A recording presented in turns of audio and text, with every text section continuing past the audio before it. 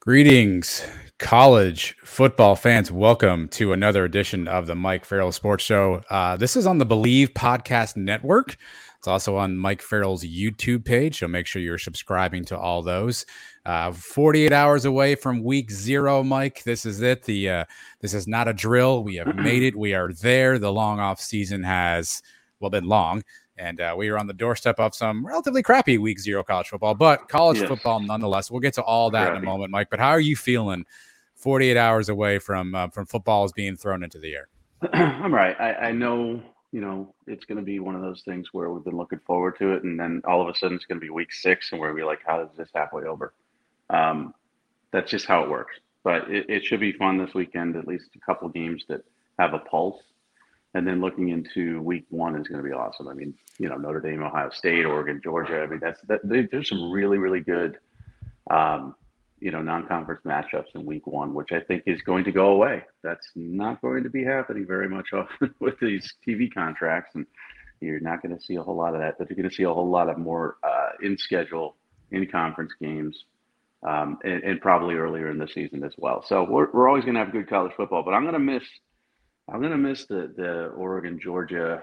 I remember I don't know if it was a kickoff, Clemson, Texas A&M. There were some games that were really cool out of conference, and I think that's going to go away. We'll get to that. We got a bunch of stuff on the agenda. We got quarterback decisions being made across the country.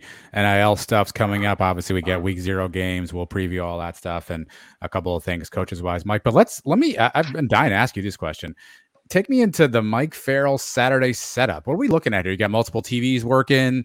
How do you keep yourself? I'd love to know how you keep yourself involved on a big Saturday. Take us behind the curtain a little bit. So what's cool is this year is a little different. It used to be, this is my first year independent. So it used to be, obviously it's the same setup, multiple screens, multiple games, all that good stuff. But this year I'm getting into a podcast in the mornings with Fantasy Pros and my buddy Thor Nystrom. And we're going to be talking about the spreads in the games and some props and things to gamble on, which I love. So you start your morning with complete degenerate behavior and then take it from there into the noon games. But it'll be, multiple screens. I'm going to try not to tweet. Because what I do is I do that in spurts. I'll do it for like 30 minutes of one game, but then I'll lose focus because I'll just go back and forth. And then obviously rewatching on Sunday and rewatching on Monday. A lot of people think that doesn't happen because, how can you see every game? Well, I can't. They're live, and sometimes there's a great 3:30 up against a great 3:30, and especially primetime games. So you tape. That's old school talk for record. Wow. And then you grab the VHS. Do you drop pictures of the game while you're watching it? I don't, but I take the VHS tapes and I pop them in and I watch reruns of the games and stuff. And from a scouting perspective too, because I'm ranking college football players. I'm ranking college football players for the NFL draft. How does this affect recruiting? This particular win, this particular loss, which recruits were there. It gets a little nutty, but it's going to be fun. But I'm excited about the podcast because that's going to sort of get the day started on a real deep dive. I mean, we're doing our first one. You could follow Thor Nystrom. I think it's just find him on Twitter. I don't know what his handle is, and Fantasy Pros. But the first one, I mean, we're going to be diving into the spreads of some of these games, like horrible, horrible football games. And it's only going to be a half hour of the first show, but it's going to be an hour and a half every week. And I'm going to make people a lot of money because what you do, I've learned, is you take what I say and you do the opposite and you'll make some money. Thor's handle is actually at Thor THORKU. So it's Thor KU is oh yeah, he's a Kansas fan, the poor guy. We all make mistakes, Mike. No one's perfect. So how do you decide the game? So let's say you got a big matchup, right? You got a blue blood Alabama, let's just say, playing, Middle Tennessee, Western Kentucky, some sort of a smaller school. Or you've got maybe a smaller matchup, like two smaller schools playing each other that are really good. Do you default to the blue blood to see sort of how good Alabama is, or do you want to watch a better contest? Well, I also base it on, so that's a really good question because, every team I want to see. So, I'm looking at week one. Okay, I'm looking at the Saturday, and I haven't mapped it out yet. But 3:30, there's some choices. I mean, obviously you've got Oregon and Georgia, which is the game I'm going to gravitate to. But Cincinnati and Arkansas is a very intriguing matchup. Sneaky game, yeah. Two ranked teams, and from an NFL draft perspective, I have to map it out that way too. How many draft prospects are in this particular game? Who do I want to see? Who haven't I seen? But that's what the All 22 is about, getting that film later, and also going back and rewatching. But I'll prioritize the game I think that has the most value on a national level. So in that case, obviously it's Oregon and Georgia. When you get into the night, the 7:30 Notre Dame and Ohio State, that's going to be the game. Now, if there's two really good football games between top 10 teams, which rarely happens, then I have some trouble. But I'll always gravitate towards the ones that have the national title picture. Makes sense. All right, we'll get back into week 0 games here in a little bit. We'll get Mike's thoughts on everything coming up this weekend. But Mike, I know you were planning something, and I have bad news. You can stop. You can cancel it now. That GoFundMe you were going to start for Nick Saban, turns out he's not going to need that anymore. So I'm gonna hit the cancel button on that campaign. Nick continues to find ways to get paid, and got paid again, Mike. Not surprising, of course. He certainly is revered as, one of the top, if not the top college coach of all time in some respects, right? So Nick Saban back to the bank. Your reaction on Nick continuing to up the number of zeros and commas in his salary? Well, the first thought I had was that there should be some sort of caveat in here that he's never surpassed as a salaried head football coach, as long as he's coaching. This deal takes him into I believe 78 years old. He's 70. He looks like he's 40. He's the GOAT. There's no challenging that, and he should never be surpassed. So the fact that Kirby surpassed him was even disturbing to me, even though he recently won a national title. I remember a couple of years ago, Jim Harbaugh surpassed him at one point, and I'm like, this should not be allowed. It should be illegal.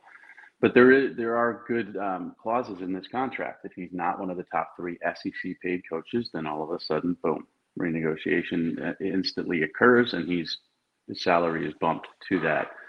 If he's not one of the top 5 national paid coaches, then again, it's not really renegotiated. It's just that gets fixed.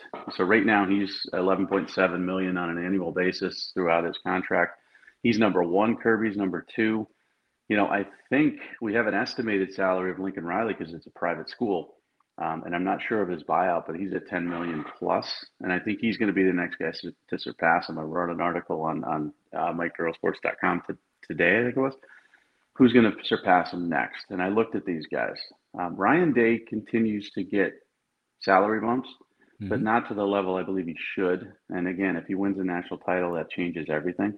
Mel Tucker is not going to make any more money. I mean, he's 9.5 million. I don't see that going up. I mean, I think Michigan State's going to sort of level out here. They're in a tough division and a tough conference. So I'm not saying they're going to regress, but I think level out. Brian Kelly's going to have a rough first year at LSU, so that's not going to happen. And then you've got Lincoln Riley. So they're 4-8. They're probably going to be 7-5 minimum.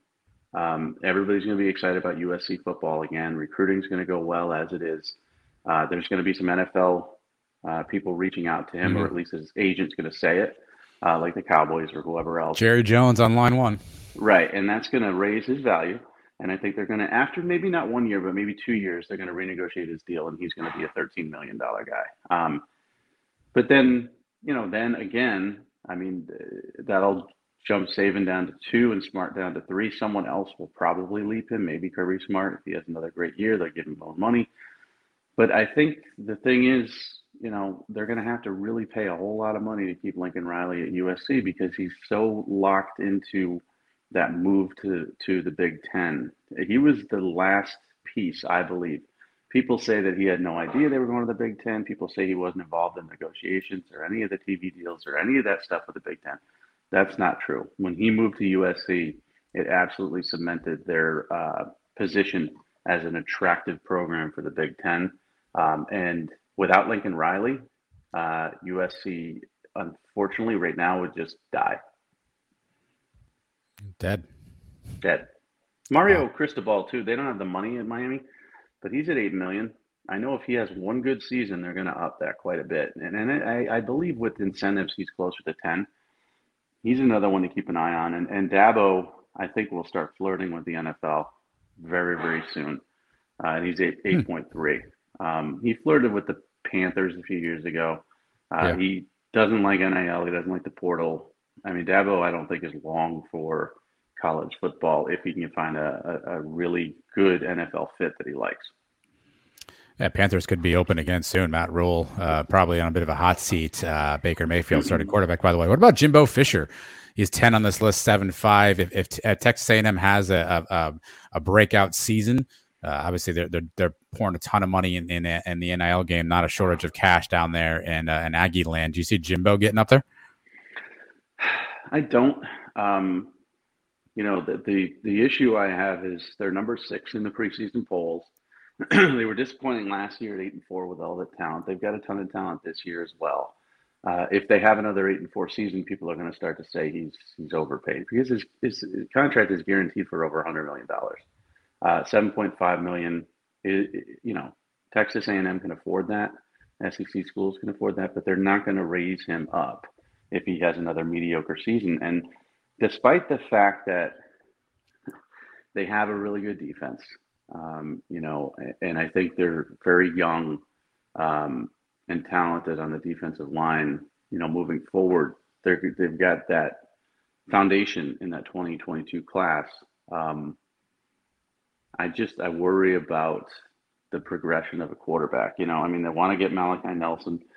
It's still talking to A&M, but he's probably going to end up at Lincoln Riley World, and I just don't know if he can develop a quarterback there. And it's funny to say that because he did it at LSU, he did it at Florida State, but he hasn't done it at Texas A&M. And I just don't see that difference maker. That's the one thing they're missing. And until he solves that problem, they're always going to be a team, I think, that finishes at best second in the West and at worst fourth. Let me give you an off the wall name. I think every year you have the annual James Franklin is up for another job someplace and gets a bump from Penn State concept. He's at number 13 on this list, $7 million. Do you see him continuing to leverage that potential interest and other opportunities to jump up this list even further? Obviously, production on the field has to be there as well, but Big Ten now going to be flush with cash, not that it wasn't already. Do you see James Franklin, the annual James Franklin is looking at blank job, getting him additional bumps in salary? Yeah, there's jobs. I mean, we're running out of jobs, but he'll be. Are we though? He'll be mentioned for the Florida State job again. I mean, that will come up, and he'll be mentioned because he was mentioned there. He was mentioned for the USC job. There were a bunch of other jobs he was mentioned for. Some of those jobs have been filled. LSU, I think there was some talk, even though that wasn't the case. And does he really have to win? I mean, he's getting raises every year, and they're not winning. It's not like they're losing, but they're certainly not winning. I mean, obviously, COVID year was bad. They started off 0-4 and then won their last 5 games. And COVID is a throwaway, if you want to say so. That's fine. But last year, they were a disappointment. There's a lot of pressure this year on, he can't finish 4th in his division. You can't keep getting raises if you're not stepping up to the table a little bit more. And that's my concern for Penn State is, how good is Sean Clifford going to be? I've got this thing. It's really neat, and I don't promote it enough. It's called the Farrell Sports statistical projection, where it just it's a math equation that I came up with a really smart math guy, and it spits out projected seasonal stats. And I had Sean Clifford. I was looking at him the other night because I was looking at, for some reason, Keaton Slovis because he was named a starter. And I did an article whether he would be better than Kenny Pickett. The sports statistical projection has Sean Clifford throwing for 25 touchdowns, 10 interceptions, and a 58% completion rate. That's not going to get it done. It could be another very average year is what I'm saying. They should finish behind Ohio State, obviously. Michigan's schedule is easy. And then it's Michigan State and Penn State battling it out for that third position in their own division. And fans aren't going to put up with this. I mean, they're just not going to put up with continual raises and continual talk of him leaving. before some of them and boosters get frustrated and said, well, just leave. And I like him quite a bit. I think he's a great recruiter and what he's doing on the recruiting trail. Now they've lost the convince this year, but they're really aggressively hitting the Southeast, and I think that's what's needed. But no, I can't. He's got the best agent known to man. I just can't see him continuing to get raises unless they move the needle, as you said. All right, I'll mark this tape and we'll play this back in 8 months and we'll see how that lands. Mike, And there's he'll one get a name raise. and he'll get a raise, and I'll throw this back at you. There's one name on this list I think is interesting. It's a bit of a wild card to me, and I know your reaction about him personally, but I think the situation's interesting. Steve Sarkisian, number 16 on this list, $5.45 million to Texas. I think Texas is a school that just wants to throw him money, right? Like wants him to win, to throw him a boatload of money, give him a Powerball check to stay there. He's interesting on this list because if he finds a way, and I know that you have your thoughts about whether or not he can actually win there and if Texas actually can be back and what that'll take. But if he actually figures that out, I could see him jumping this list in a hurry because Texas will be running to him additional money to keep him to stay there. Yeah, the interesting part about that, and I've got another name I want to talk about, so remind me of Lane Kiffin next because I think he's gonna. Fair enough. He's gonna make a move. It's what he does. I'm not saying this season, but in a couple seasons, he's gonna, be at a different job. But when you talk about Steve Sarkisian's salary, $5.45 million annual, it's lower than his consultant Gary Patterson was making at TCU, and it's just astounding to me that that's the case at Texas. They threw a lot of money at Tom Herman, but they've got money to burn. They just do. So you're right. I mean, he could absolutely double that salary. We could literally be talking about him signing a deal that's $120 million over 10 years if he wins this season. And that's how dumb things are in the college football world. I mean, the overreaction to Mel Tucker and the interest that LSU had in him, and there was legit interest. I mean, he was number one on their list. To throw him $9.5 million with a fully guaranteed contract is insane because you don't know what the guy's going to do. He had one good year, and you don't know what he's going to do. Same with Sark. If he has a good year this year, that doesn't mean that he's going to be a complete success. He could be a colossal failure. But they will double his salary. If he goes, let's say he goes 9-3 this season, which isn't great. They won't double his salary, but he'll be up in this $9 million range. Or if he goes 5-7, he'll be fired. So those are the risk reward of Texas football. But you're right. When you look at these programs, you go down to after James Franklin, you had Northwestern, UCLA, and then you hit Texas, and you're like, what? How is he making so little money in Texas? You're right. I could see him being third on this list with a good season. I agree. If he wins 9 games, right, with the promise of Arch Manning coming in, I know, again, what that means to you, right? Promise of Arch Manning coming in, recruiting class, going to the SEC. Yeah, I mean, he's absolutely going to be top 5 if he wins 9 games. What the hell? Somebody just told me I screwed up on Instagram. Yeah, I completely agree. I shouldn't multitask. I completely agree. Now I want to know what you screwed up on Instagram, though. Well, so you can't say these things to me, Mike. I have such a brain, childlike. Now I got to know what you did. So you can continue. I'll look it up. The wrong graphic was put up. So there's scheduling, right? I use this program, and it's a famous program. I guess I could out them. Hootsuite, right? And it makes it so difficult. I mean, Hootsuite makes it like you have to have a college degree in Hootsuite to learn how to use scheduling and things like this. And you have to turn your Instagram into it can't be a creator. It's got to be a business. And then you got to link it to Facebook the proper way. And it took hours and hours for us to figure this out. And somebody just said your most recent Insta post for the 2023 QBs has the schools from the best FCS transfers, just so you know. It does. Malachi Nelson, hot take, going to Albany. So Mike Farrell is exclusively reporting Malachi Nelson to Albany. It doesn't say he's going to Albany, does it? Well, it has Malachi Nelson, his 5 stars, and then it has the Albany logo there. Hold on. So I got to fix this. We're gonna fix. This is live. This is happening. I got to delete this. I mean, come on. What just happened? Looks like this is a fun alternate universe that we could live in, though. If you want to go there. Horrible. No, this is horrible. Everything about this is absolutely horrible. I'm trying to. How does Mike this is even happen? he's now gone off the screen. He's so flustered at where we are here. This is causing me to filibuster a little bit of time while Mike does that. Are you following Mike on Instagram, by the way? You should. Farrell Sports. No, don't. Where you can get. Well, don't do it now. Do it by the time you hear this. This will be all over. So go ahead and follow Mike on Instagram. He's still efforting. I can't believe that happened. I'm back. Mike is back. Whatever. There we go. What a nightmare. I mean, problem solved. And that's not a Hootsuite problem. That's a. So I have some tremendous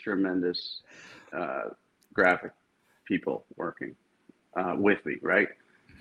But they're overworked, and then they're paid because this is sort of a startup, and we're just trying to get things going.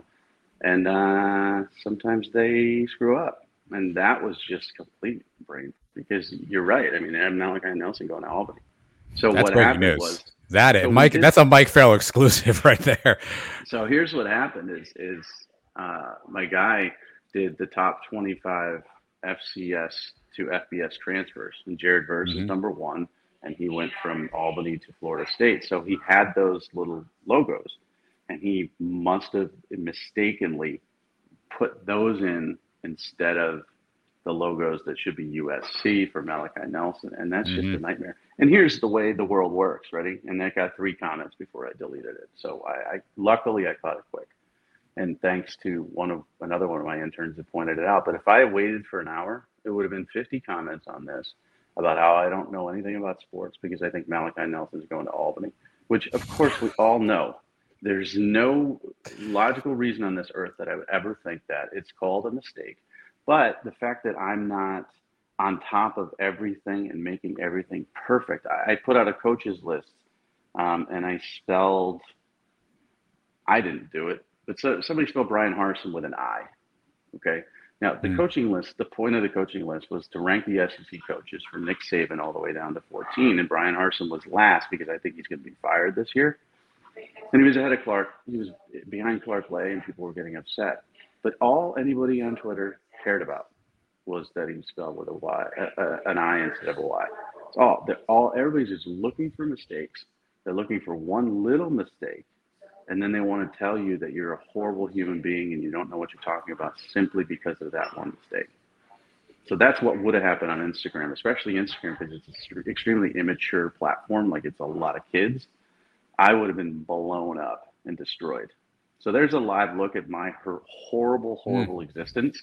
That it's a Thursday, I'm trying to do a podcast, and a mistake goes up, and it could have just ruined my life.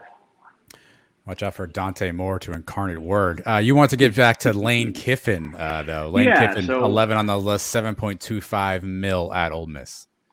So he's going to, obviously, he's going to move, I think. I mean, listen, Ole Miss fans think he's there forever. I love that. That's great. That's awesome. And it's a great fit for him. And I think he should stay there. And they're going to pay him to stay there. But the issue with Lane Kiffin is we know that he's an interesting dude. And he's a mover-arounder guy. You know, I mean, he left Tennessee in the middle of the night. And he says he regrets that. It was very immature and impetuous, blah, blah, blah. And he loves his situation here at Ole Miss. But let's be honest, in 2 or 3 years, we're going to have openings potentially at Alabama, maybe. I don't know. LSU, you know, Brian Kelly. You have a couple bad years there. I don't care if they paid you $100 million guaranteed. They're going to punt your butt out of there. And some other really, really attractive big programs. And he's going to be wooed.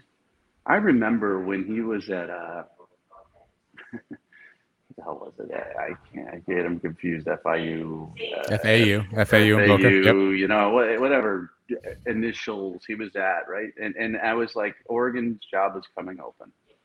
And there was this internal push for Mario Cristobal, and I thought that would be a great hire, and it turned out to be a great hire, and then he spurned them, and now he goes to Miami, and Oregon fans say he's a horrible coach, and that's just the way life is. But I was like, they should hire Lane Kiffin. And everybody laughed. Everybody said, are you crazy? You know, this guy, no, he's too erratic and blah, blah, blah. I think that would have been a great hire for Oregon. I think they would have been as successful as they were under Mario Cristobal. And I think this is a guy who is just a rare head coach and offensive mind where somebody's going to want him badly, and they're going to throw a ton of money at him to get him. And so I think he's going to be a guy that 7.25. When we look at this in 2-3 years, he's going to be up for 10 million easy. Which of these guys do you think is most likely to flirt or go to the NFL of the top 10? Saban, Smart, Riley, Kelly, Mel Tucker, Ryan Day, David Shaw, Dabo, Mario, Jimbo, Lane. Do you see somebody here, Harbaugh 12, obviously. Do you see somebody here potentially trying to jump to the NFL? That's an interesting question. I mean, Saban will never. Kirby Smart won't. Lincoln Riley, maybe. I could see that potentially, although, he's got a pretty good gig right now at USC. Brian Kelly flirted with the NFL for a while. The Eagles job years ago was attractive to him, and they almost had a deal done. I could see him, I just don't think he's a fit at LSU, and I think we're going to learn that very quickly. Talent-wise, yes. Coach-wise, he's fine, but just a fit. I mean, when Ed Orgeron loses games, and he's a Louisiana guy, and everything about him is Louisiana, and still people wanted him gone a year after he won a national title, what kind of patience are they going to have for a red-faced, horrible dancing dude from the Northeast? It's just not going to be – it's just not a pretty fit. So I could see him landing in the NFL if things don't go well at LSU the first couple years. David Shaw's got the best gig ever. He's not going anywhere. Dabo, I mentioned, could probably look at the NFL. And, of course, Harbaugh. Harbaugh is going to look at the NFL, just the way it is. Sorry. I know he said, I'm never going to do it again after he wanted the Minnesota job and publicly said he was going to take the Minnesota job, and they didn't offer it. He wants to go back to the NFL. So he's the guy that I would keep an eye on as well. Jimbo? No. It's going to sound weird because there's a lot of NFL coaches out there that are extremely immature and super narcissistic. His personality is not made for the NFL. The whole pulling your quarterback over after each throw and screaming at him and all the and his demeanor off the field, just you can't put that person in front of an NFL franchise unless you're an idiot. I mean, Jerry Jones is not so smart, but I don't see that happening there. But I'm saying he's just not. He's not a fit for the NFL. It's not. You never know with Jerry. Jerry's the wild card here because obviously Mike McCarthy probably on the hot seat this season. Their O-line is going to be terrible, so Dak Prescott's got to run for his life this year, but we'll see how that checks out. Speaking of quarterbacks, speaking of people getting yelled at, Mike, we got some additional clarity this week on who will be behind center week one. Some QB1s were revealed this week, a couple notable ones. Keaton Slovis wins the job at Pitt. John Rice Plumlee wins the job at UCF. Looks like LSU is close to making a decision as well, Mike. Quarterback moves that either surprised you, shocked you, any upcoming moves that you see on your radar as we zero in on the start of the season? Well, you're the expert at UCF, so that wasn't a surprise to anybody, right? No, I think what's interesting is there's a lot of Mikey Keene was the backup at UCF, stepped in last year when Dylan Gabriel got hurt. All the words out of practice where he'd been sort of the steady Eddie, if you will, had run the offense clean and crisp and made a lot of throws. But I mean, let's face it, Gus wanted that sexy playmaker at quarterback, and I think obviously that's what JRP is. So even though he may not have graded out as the best quarterback there, I think he's the right fit for what Gus wants to do. So a little bit of a surprise just because a lot of the Tide had thought it was the other way, but when you sit back and look at it, Gus is clearly trying to replicate the 2013 Auburn offense at UCF this year in the Nick Marshall mold. So I think that made that decision pretty easy for him. It wasn't going to be your backup wide receiver, Joey Gatewood? No. I think he's like the 9th string wide receiver at this point. I know. Poor kid. Such a nice kid, too. A really nice kid. And all the really nice comparisons out of high school. And poor kid, as a freshman, legit, he was 6'6", like 200. He still is 6'6", yes. Yeah, and he couldn't complete a pass. He just couldn't throw the ball in high school. So, we ranked him as a 4-star based on projection because he was just big and athletic, and how could he not learn to throw the football accurately? And he did. He didn't. He just never learned how to throw it accurately. So then he goes, transfers from Auburn to Kentucky. Kentucky, and then yeah. Transfers out of Kentucky at the end of last summer, and then gets instant, waiver back with Gus at Auburn, and now you see him on the depth chart way down at wide receiver. It's interesting to see. And I will tell you this, ready? NIL world, and I'll get back to the quarterbacks in a second. Joey Gate would have made a ton of money out of high school, a ton, and every penny of it would have been wasted, just thrown away. You might as well just take it, flush it down the toilet. But that was a kid who would have been thrown a lot of deals coming out of high school, and that's why NIL beware, because now you look at where Joey Gatewood is. If you throw millions of dollars into a player like that, and again, a nice kid, you're going to just lose your shirt. Slovis, so, the FSP, and I still fumble over the name, but I'm trying to brand it, the Farrell. Statistical projection? Yeah. No, I just Okay. saw Tyron Smith blew out his knee. Yeah, Is that that's what I told you, that you were referencing? Yeah. that offensive line is going to be a bleep show this year. I'm a Cowboys fan, but I can't follow the NFL at all because of all this, NFL, college football stuff. But I didn't know he blew out his knee. That's really bad. Slovis projected 64% passing, 64.74% passing, 4,000 yards. Good. Not Pickett, but good. 31 touchdowns, 11 picks. So he's a solid choice for Pitt. I mean, I think this isn't a surprise. I think he puts up okay numbers. They've got an average running game. I know Pitt fans think it's going to be better than average. They lost Jordan Addison. It's going to be interesting to see. They've got weapons. They've got all their offensive line back. He's going to have time. But the fact that Pickett set the bar so high, and they've got a new offensive coordinator, I think Keaton Slovis is going to struggle a little bit. And 31 touchdowns, 11 picks isn't horrible at all. But more than 10 interceptions in college football isn't great. Jaden Daniels, I think, is going to be the guy at LSU. So let me click over here, because that was our projection anyways. Let me see what stats spit out for him. Really good stats. Really good stats. Awesome. Yeah, which is weird, right? Because, and I will tell you part of the reason for this. So what we did is that, and again, I'm not a math guy, but my math guy went into, and he did an algorithm based on the last 5 seasons, and he prorated COVID and all this other stuff at quarterback. And then we put in modifiers for systems. So, you move from an offensive system where Brian Kelly is more of your reserved offensive, system, and his offensive coordinator is going to be more reserved. But Joe Burrow's in here, that Joe Burrow 2019 year, and it just screws everything up. So Jaden Daniels is projected to have a tremendous, tremendous year. And a lot of that, unfortunately, is based on that one outlier year, which we try to devalue, because when you have a crazy year like that, it throws everything off. But Jaden Daniels and LSU look like they're going to have a good offensive year. And he's got booty. He's got, some young wide receivers. Jack Beck is a very, very good tight end. Their running back situation with Noah Cain and John Emery is solid. I just don't think that schedule plays out for them to win a lot of football games. And even if the offense does well, the defense is pretty good. I mean, they did well in the transfer portal. They lost Elias Ricks, but I think they added more depth in their defensive backfield. They've got pass rushers.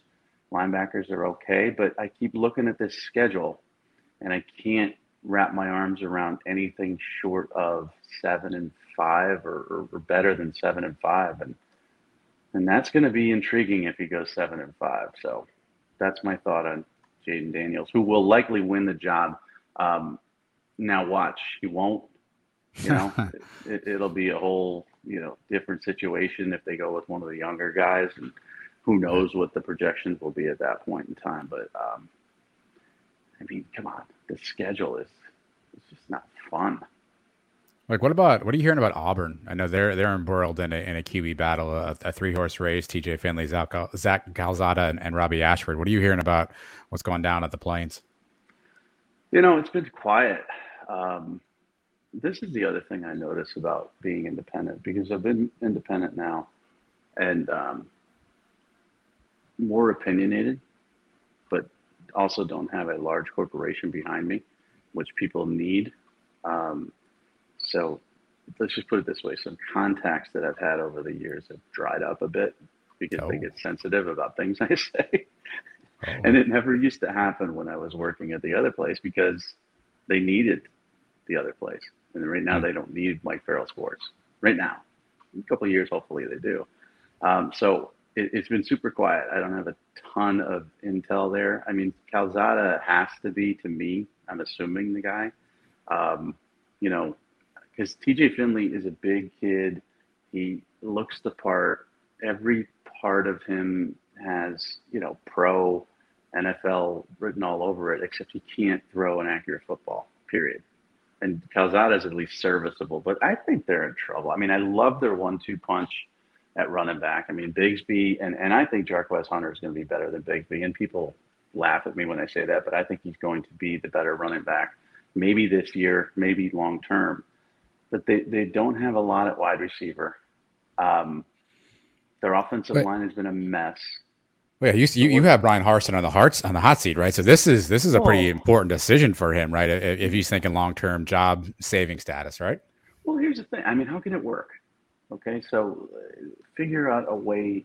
And this, I'm asking Auburn fans. You tried to run the guy out of town. You know, you tried to start rumors of some sort of extramarital affair. You did everything you could, booster-wise, to get rid of this guy. It didn't work. Now you welcome him with open arms and say, he's our coach. We love him to death. Last year, they were 7-6. It was a crap season, embarrassing season. You know, even with all the grief people gave Gus, it was just worse than Gus. And then, you know, this year, either he goes, you know, 6-6, and you finally, you know, it's only been a year, but you finally get rid of him because that's bad. I mean, they start with Mercer and San Jose State. If they don't start 2-0, there's already going to be whispers, which they should. But, you know, Penn State, that's not a fun game, even though it's at home. You got Georgia, obviously, cross conference. That's not fun. And then you've got, you know, Alabama, A&M, Arkansas, Ole Miss, LSU in your own division. That's not fun either. So, but let's say he does great. Let's say he goes 10-2, and let's say he somehow wins the Iron Bowl. Then he's going to leave. Everybody's going to want him, and he's going to be out of here. He's like, you guys tried to frame me, set me up, and get rid of me. I don't want to be here. So how can he last more than this season? They're either going to try to fire him or he has success, and he's going to be like, I don't care how much money you throw at me. I'm going off to this open job here because this is a nightmare. Well, that's music to the ears of James Franklin's agent and probably Lane Kiffin's agent at this point, right? Because they just see their clients potentially moving up that top 15 coach salary list. Yeah, and they'll be, you know, they threw money before Harsin. They threw all they had at Cristobal, and Cristobal got more money offered to him, I believe, based on my sources, than he did from Miami, and he turned it down. He just said, no, I'm not going into that horrible situation.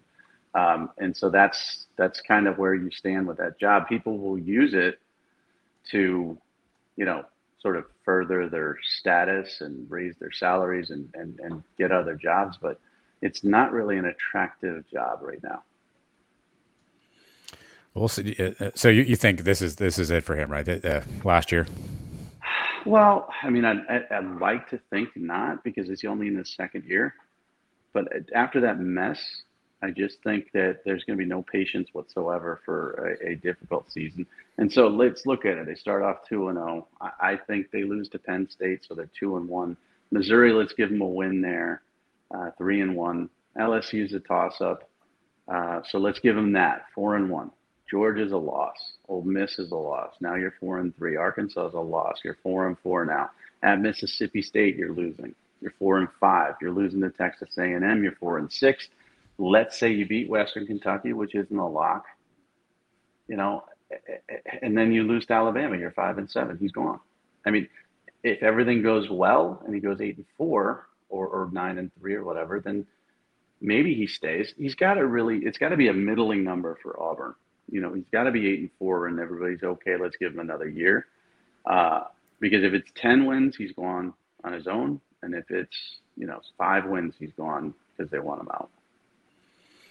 Michael Penix Jr. named the starter at Washington, the Indiana transfer. Probably not a surprise there. No. What's surprising to me was actually I think Jarek Guarantano take preseason NFL snaps, which is so this is funny because he was at Tennessee. He was obviously a potential 5-star kid coming out of high school. He's horrible at Tennessee, blah blah blah blah blah. Transferred to Washington State, can't play there. He's the type of guy that I think is going to be sort of a sneaky third stringer for 10 years in the NFL. It's so funny to me and that's not have anything to do with the decision for Penix, because I'm talking Washington State and you're talking Washington, but it hit me that I saw him in the preseason that he's somehow getting an opportunity to make a roster, and it's just maybe he's been cut already. I don't even know, but that was stunning to me. Washington, they're in a situation here because Sam Ewert is the 5-star quarterback, and he's a guy that all the fans want to see. Dylan Morris is a very, very talented kid coming out of high school that hasn't developed. So now you're taking Michael Penix, who's coming off a horrible, horrible injury-filled year at Indiana, who had his magic in 2020. Fans up there aren't going to be very patient with this. They've had a lot of rough goes. I mean, now it's Kalen DeBoer, a coach. Before they've had 3 coaches in the last 3 years. They're not used to this. They were 4-8 last season. Oregon's getting all the attention. Even Washington State's getting more attention than them with Cameron Ward at quarterback. This is an interesting choice to me. I think it's a safe choice, but I don't think I don't see a lot of success for Michael Penix up there. We'll keep an eye on that, Mike. Let's move along. I know we're getting long on time here. Week 0 is upon us. We finally have some live football games that are taking place this upcoming weekend. Probably the most notable, I guess, on the schedule is Nebraska and Northwestern, of course, overseas. Like, why would they not be playing anywhere in Nebraska? Right? I think they're in Ireland or Britain or England, wherever, across the pond playing a game on Dublin. There we go. This upcoming weekend, Mike. That's the marquee game in week 0, I guess, right? That's it? That's what we got? Maybe? Mike's frozen? Stinking? I think he might be frozen. Wait a minute. Am I back? Mike's back. You're back. There you go. Yeah, I kept asking the question 5 times. Oh, no, I was answering, but that was a Wi-Fi issue right there. Or actually, it was a StreamYard issue because I just hit a button and it worked. But yeah, it's the only game with a pulse. I mean, I really don't know what other games I can look at here that are of any interest to any human being on earth. But it's of interest to me because, if Scott Frost loses across the pond to Northwestern, who's projected to finish last, they're a 13.5-point favorite. And they could very well lose that game. I just wonder what it's going to say to Nebraska fans who are very, very rabid about their program. And he's coming off a 3-9 year. If he loses that game, the flight home is going to be the longest flight home in the history of the world. And there's a chance, unlikely, because this isn't how Nebraska, I think, would operate. But there's a chance he could be fired. I mean, an outside chance. Is this a Lane Kiffin tarmac situation? That's a tough tarmac to be left on in Ireland. Well, I mean, you lose to Northwestern. Yeah. Okay, so the one team that's projected to finish lower than you, you're coming off a 3-9 season. You had to get rid of all your coaches and replace them.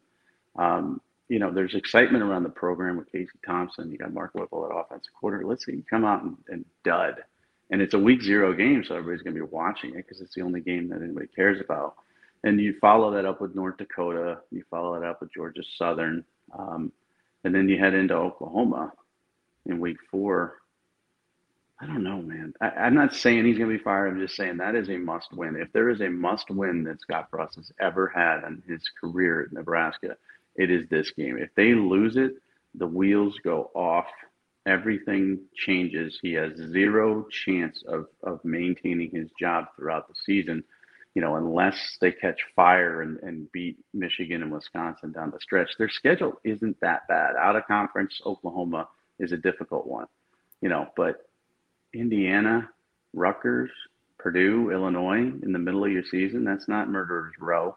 Minnesota, Michigan, Wisconsin, Iowa, tough teams, but I'm not talking Alabama, Ohio State. But you lose that game to Northwestern, it sets the tone for your season, and you're done. You win it, come back and be North Dakota and Georgia Southern, and you go into Oklahoma 3-0. It's just such a polarizingly important game for Scott Frost. So I'm going to be very, very in tune with that one. Does he win it though? Yeah, I mean, I think he wins it. I took Northwestern to cover. I don't think Nebraska should be laying 13.5 points at a neutral site game against any team, short of UConn or somebody horrible like that. So I took Northwestern to cover, but I think he wins it. Northwestern's a bit of a mess. They every other year it seems they make a push towards the West, but I don't think he's going to be able to rebound with this roster as much as we are used to. So yeah, they win the game. Well, let's hope they do. I mean, like I saw you were talking about this past week. His offensive lineman, Scott Frost, apparently a lot of vomit happening. Hopefully they can make it through the game based on 15 to 20 times a vomit per person per practice, if I heard that right. Well, he's walked that back. Yeah, he's walked that back. Puke bait.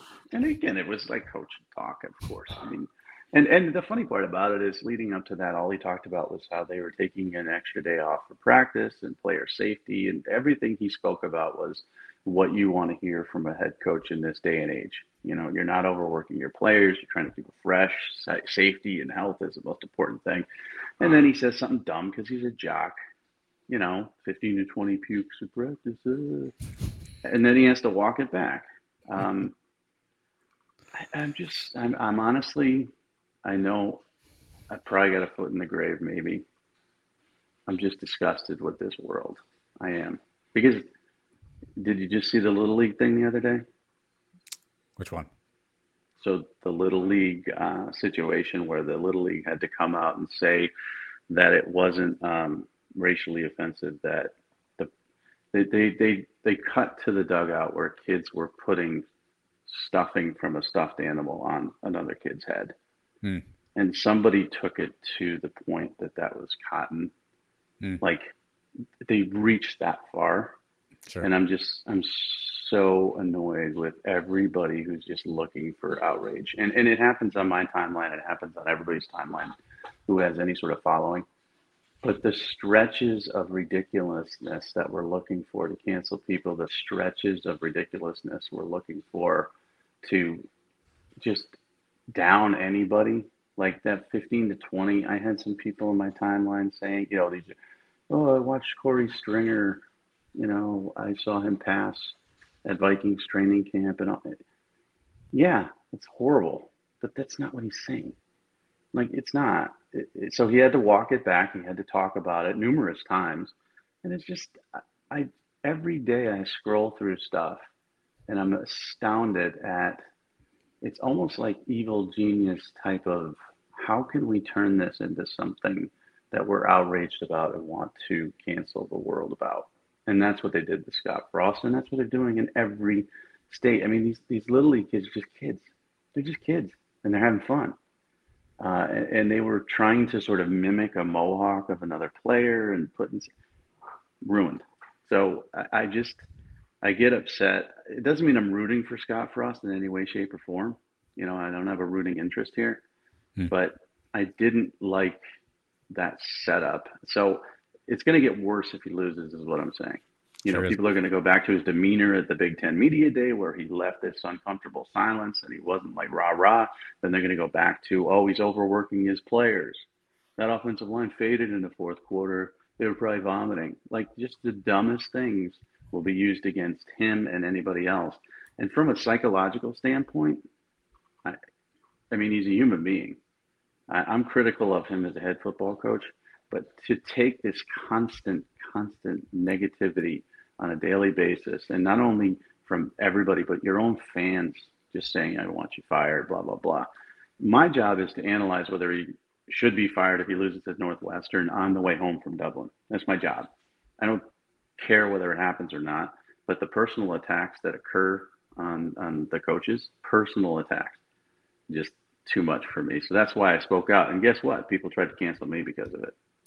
Well, I don't know if you've read the Adrian Martinez piece that's out there now. He kind of talks about his rebirth, leaving Nebraska to Kansas State. I think it's an Athletic piece. I'm not exactly sure where I read it at, but he takes a couple of low key jabs at Scott Frost in that piece as well. So Scott's taking fire from a lot of different angles. So if you haven't read that piece, there's a couple of nuggets in there. He tried this to high road.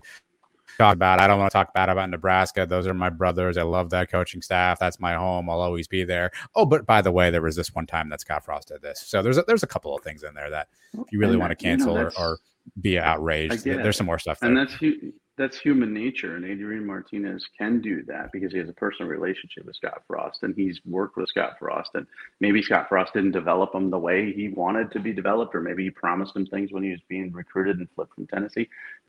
He could do that. But it's the morons on social media that they wouldn't know Scott Frost came up and punched him in the face that want to cancel him, and the morons that want to cancel me that say I'm a proponent of vomiting. What is that? Is that really legitimately like what is this, a fetish? Like pro vomiting? Gotcha. Well, they're like, oh yeah, you don't care about the health and safety of players. You want them to die, and I'm like, I didn't say that. What I said is he said something dumb. It was tongue in cheek. He talked about player safety prior to that. He talked about player safety after that. It was just a dumb thing to say. And I go, do we want to muzzle these guys so they don't say anything and just Marshawn Lynch us? We don't want that either. So, but what people want is they want outrageous clips from dumb coaches, and then they want to try to cancel them. But honestly, when it gets into the children, the little league innocence, I lose my mind, but I can't really comment on it because people will try to cancel me. Because then they'll say that I'm this, that, and the other. And it's just the world we're in is just really, it's in bad shape. Well, luckily it'll be in better shape this weekend with football is back. Obviously Nebraska, Northwestern. We got Illinois, Wyoming, Vandy, Hawaii. A couple. Any other sneaky game this weekend that you are going to keep an eye on? Well, listen, I'm in Connecticut. So you got to watch that UConn game. Yeah. Jim Mora era begins. Yeah. I mean, Utah State's a good football program. They are. And they're favored by 26.5. And I think they're going to beat them by 50. I mean, I think they're going to legit beat them by 50. I am taking every dollar I have, which is not a lot, and I'm putting it on Utah State to cover that 26.5. Now, Wyoming and Illinois intrigues me as well. Illinois is favored by 11. Wyoming is a good, dangerous football team. This is in Champaign. If Illinois doesn't win this football game, it's not like Brett Bielema is going to be on the hot seat or anything like that. After Lovie Smith and Tim Beckman, they're going to give him as much, patience as humanly possible. But they're a team that needs to take a step forward.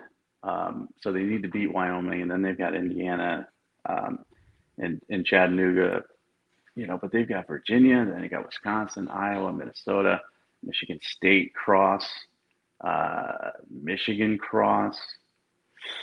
They better win that Wyoming game as well. And I'm not sure. I would take Wyoming to cover that 11.5. Interesting. Tommy DeVito's the quarterback, I believe, for Illinois. I don't know if that's been named or not. It has now. Week 0 games again this weekend. Make sure you find some of those. And Mike and I obviously we'll be back at some point in time to break some of that stuff down, Mike. But we got a few minutes left before we close up shop around here. What's got you pissed off this week? Mike is pissed off as general. I know you were talking about some NIL distractions that maybe had you a little bit fired up here in the last couple of minutes of the show this week. Mike is pissed off about what? I don't know if it's I don't know if I'm pissed off at NIL because I think they deserve the money. I really do. And so it's not pissed off, but I was going through Instagram timeline, and again, I don't know why I am because again, it's just all negativity. But I saw the Quinn Ewers thing, and it came up, and he's there's this logo for some team I've never heard of, and then it shows him in a vest with the logo of the Austin Bandits, and he's wearing chaps like a cowboy and all this other stuff, and he's like. Bandit Nation, let's go, or let's ride, or something. He's promoting the Austin Bandits, which is a pro bull riding team, which I didn't know existed. And I just thought to myself, I'm like, this is something different that we're not used to. And nobody really correlates the bust of Spencer Rattler the regression of Sam Howell, the regression of DJ Uwangalele, De'Aaron King and all those deals that went awry after he got injured, all the money spent on Quinn Ewers in Ohio that's worthless now, on and on and on. Last year was a perfect storm of really something we've never seen in college football before. I don't think we've ever seen a Heisman favorite and a projected number 1 overall pick not only lose his job, but have to transfer and be out of the Heisman race 4 weeks into the season. And there were arguments between Rattler and his coach as to autograph signings the week before the Texas game. Like NIL came into play in their locker room, in their meeting rooms. It's going to happen more and more. And it's going to distract more and more, and you're going to see more players bust out because of it. But there's no anger because they deserve the money. But I think people underestimate the fact that they've got to juggle schoolwork, social life, playbook, film, practice. Now they're running a business. That's going to really take away from a lot of their ability to, not only their ability to be successful, but their hunger to be successful and to that drive that's needed to be the best player. Well, and now they're going to have different handlers in their lives, right? If they've hired different individuals to help them lead some of this stuff, right? Who do you trust? Is it family? Is it an agency? And there's always jealousy, right, Mike? You're going to, the quarterback down the street gets X for a deal. You're going to be like, hey, I'm better than that person. I want that deal, right? So there's a whole lot of Pandora's box. And also, these deals just came out after he was named starter, right? Mm-hmm. So to me, these deals have been in place for quite some time. You telling me I don't think Steve Sarkisian named him as the starter because the booster said so, but I said that on the internet, Mike. It's got to be true. The internet told me that the NIL boosters picked the quarterback. That's got to be true. But no? There's internal pressure in different aspects now that go into naming your starter. I mean, so what happens if he's the backup? Do those deals come out? Are they rescinded? Are all those commercials he shot? Because there was another one too. I don't know if it was for beef jerky or something, but these deals, are in place. So what happens if Hudson Card's named the starter? Do you really want a guy who's embarrassingly named the backup? No. So we got to roll because I got an 11 o'clock, but it's not pissing me off. The Little League thing pissed me off. If you don't know about it, just look at it. I couldn't be more outraged about that, but that has nothing to do with college football. I'm ready to focus on college football and the games, and they're going to be a really, really good distraction because this offseason has been stupid. With Jimbo and Saban and the expansion and TV deals and all this other stuff, it's like, let's just play. Yes, let's just play. The games are finally here again. Week 0 starts this weekend. Mike will have you covered on his website, MikeFarrellSports.com. Do a little bookmark of that site so you can make sure you check that out. Mike, I'm sure you'll have a bunch of stuff up throughout the week and leading into the games, post-game, stuff like that. And I'll have an announcement next week too. Okay. Which I mean, we're moving to a different platform, which is great, and it's going to help really a lot of things about the site. So that'll be next week. I'll announce that. Check out all that stuff again, MikeFarrellSports.com, MFarrellSports on Twitter, maybe Instagram if you're up for it. I don't know if Mike's up for it, but if you want to follow him there, he will take that. Again, this YouTube channel. Don't follow. Never mind. Don't follow Mike. Malachi Nelson's going to Albany. I'm an idiot. I'll delete the this. YouTube channel is starting to grow thanks to you and the short clips. So you can send me a ton of those, I hope. Yeah, let's go to YouTube. Make sure you follow Mike's Farrell Sports on that as well. If you're listening on the Believe Podcast Network, thanks for doing that. Hit subscribe. This thing will be in your feed each and every time Mike decides it's podcast time. Until we talk to you again, have a fantastic first weekend of college football. We'll be back soon. Everybody, have a good one. Thank you for listening to Believe. You can show support to your host by subscribing to the show and giving us a 5-star rating on your preferred platform. Check us out at Believe.com and search for BLEAV on YouTube.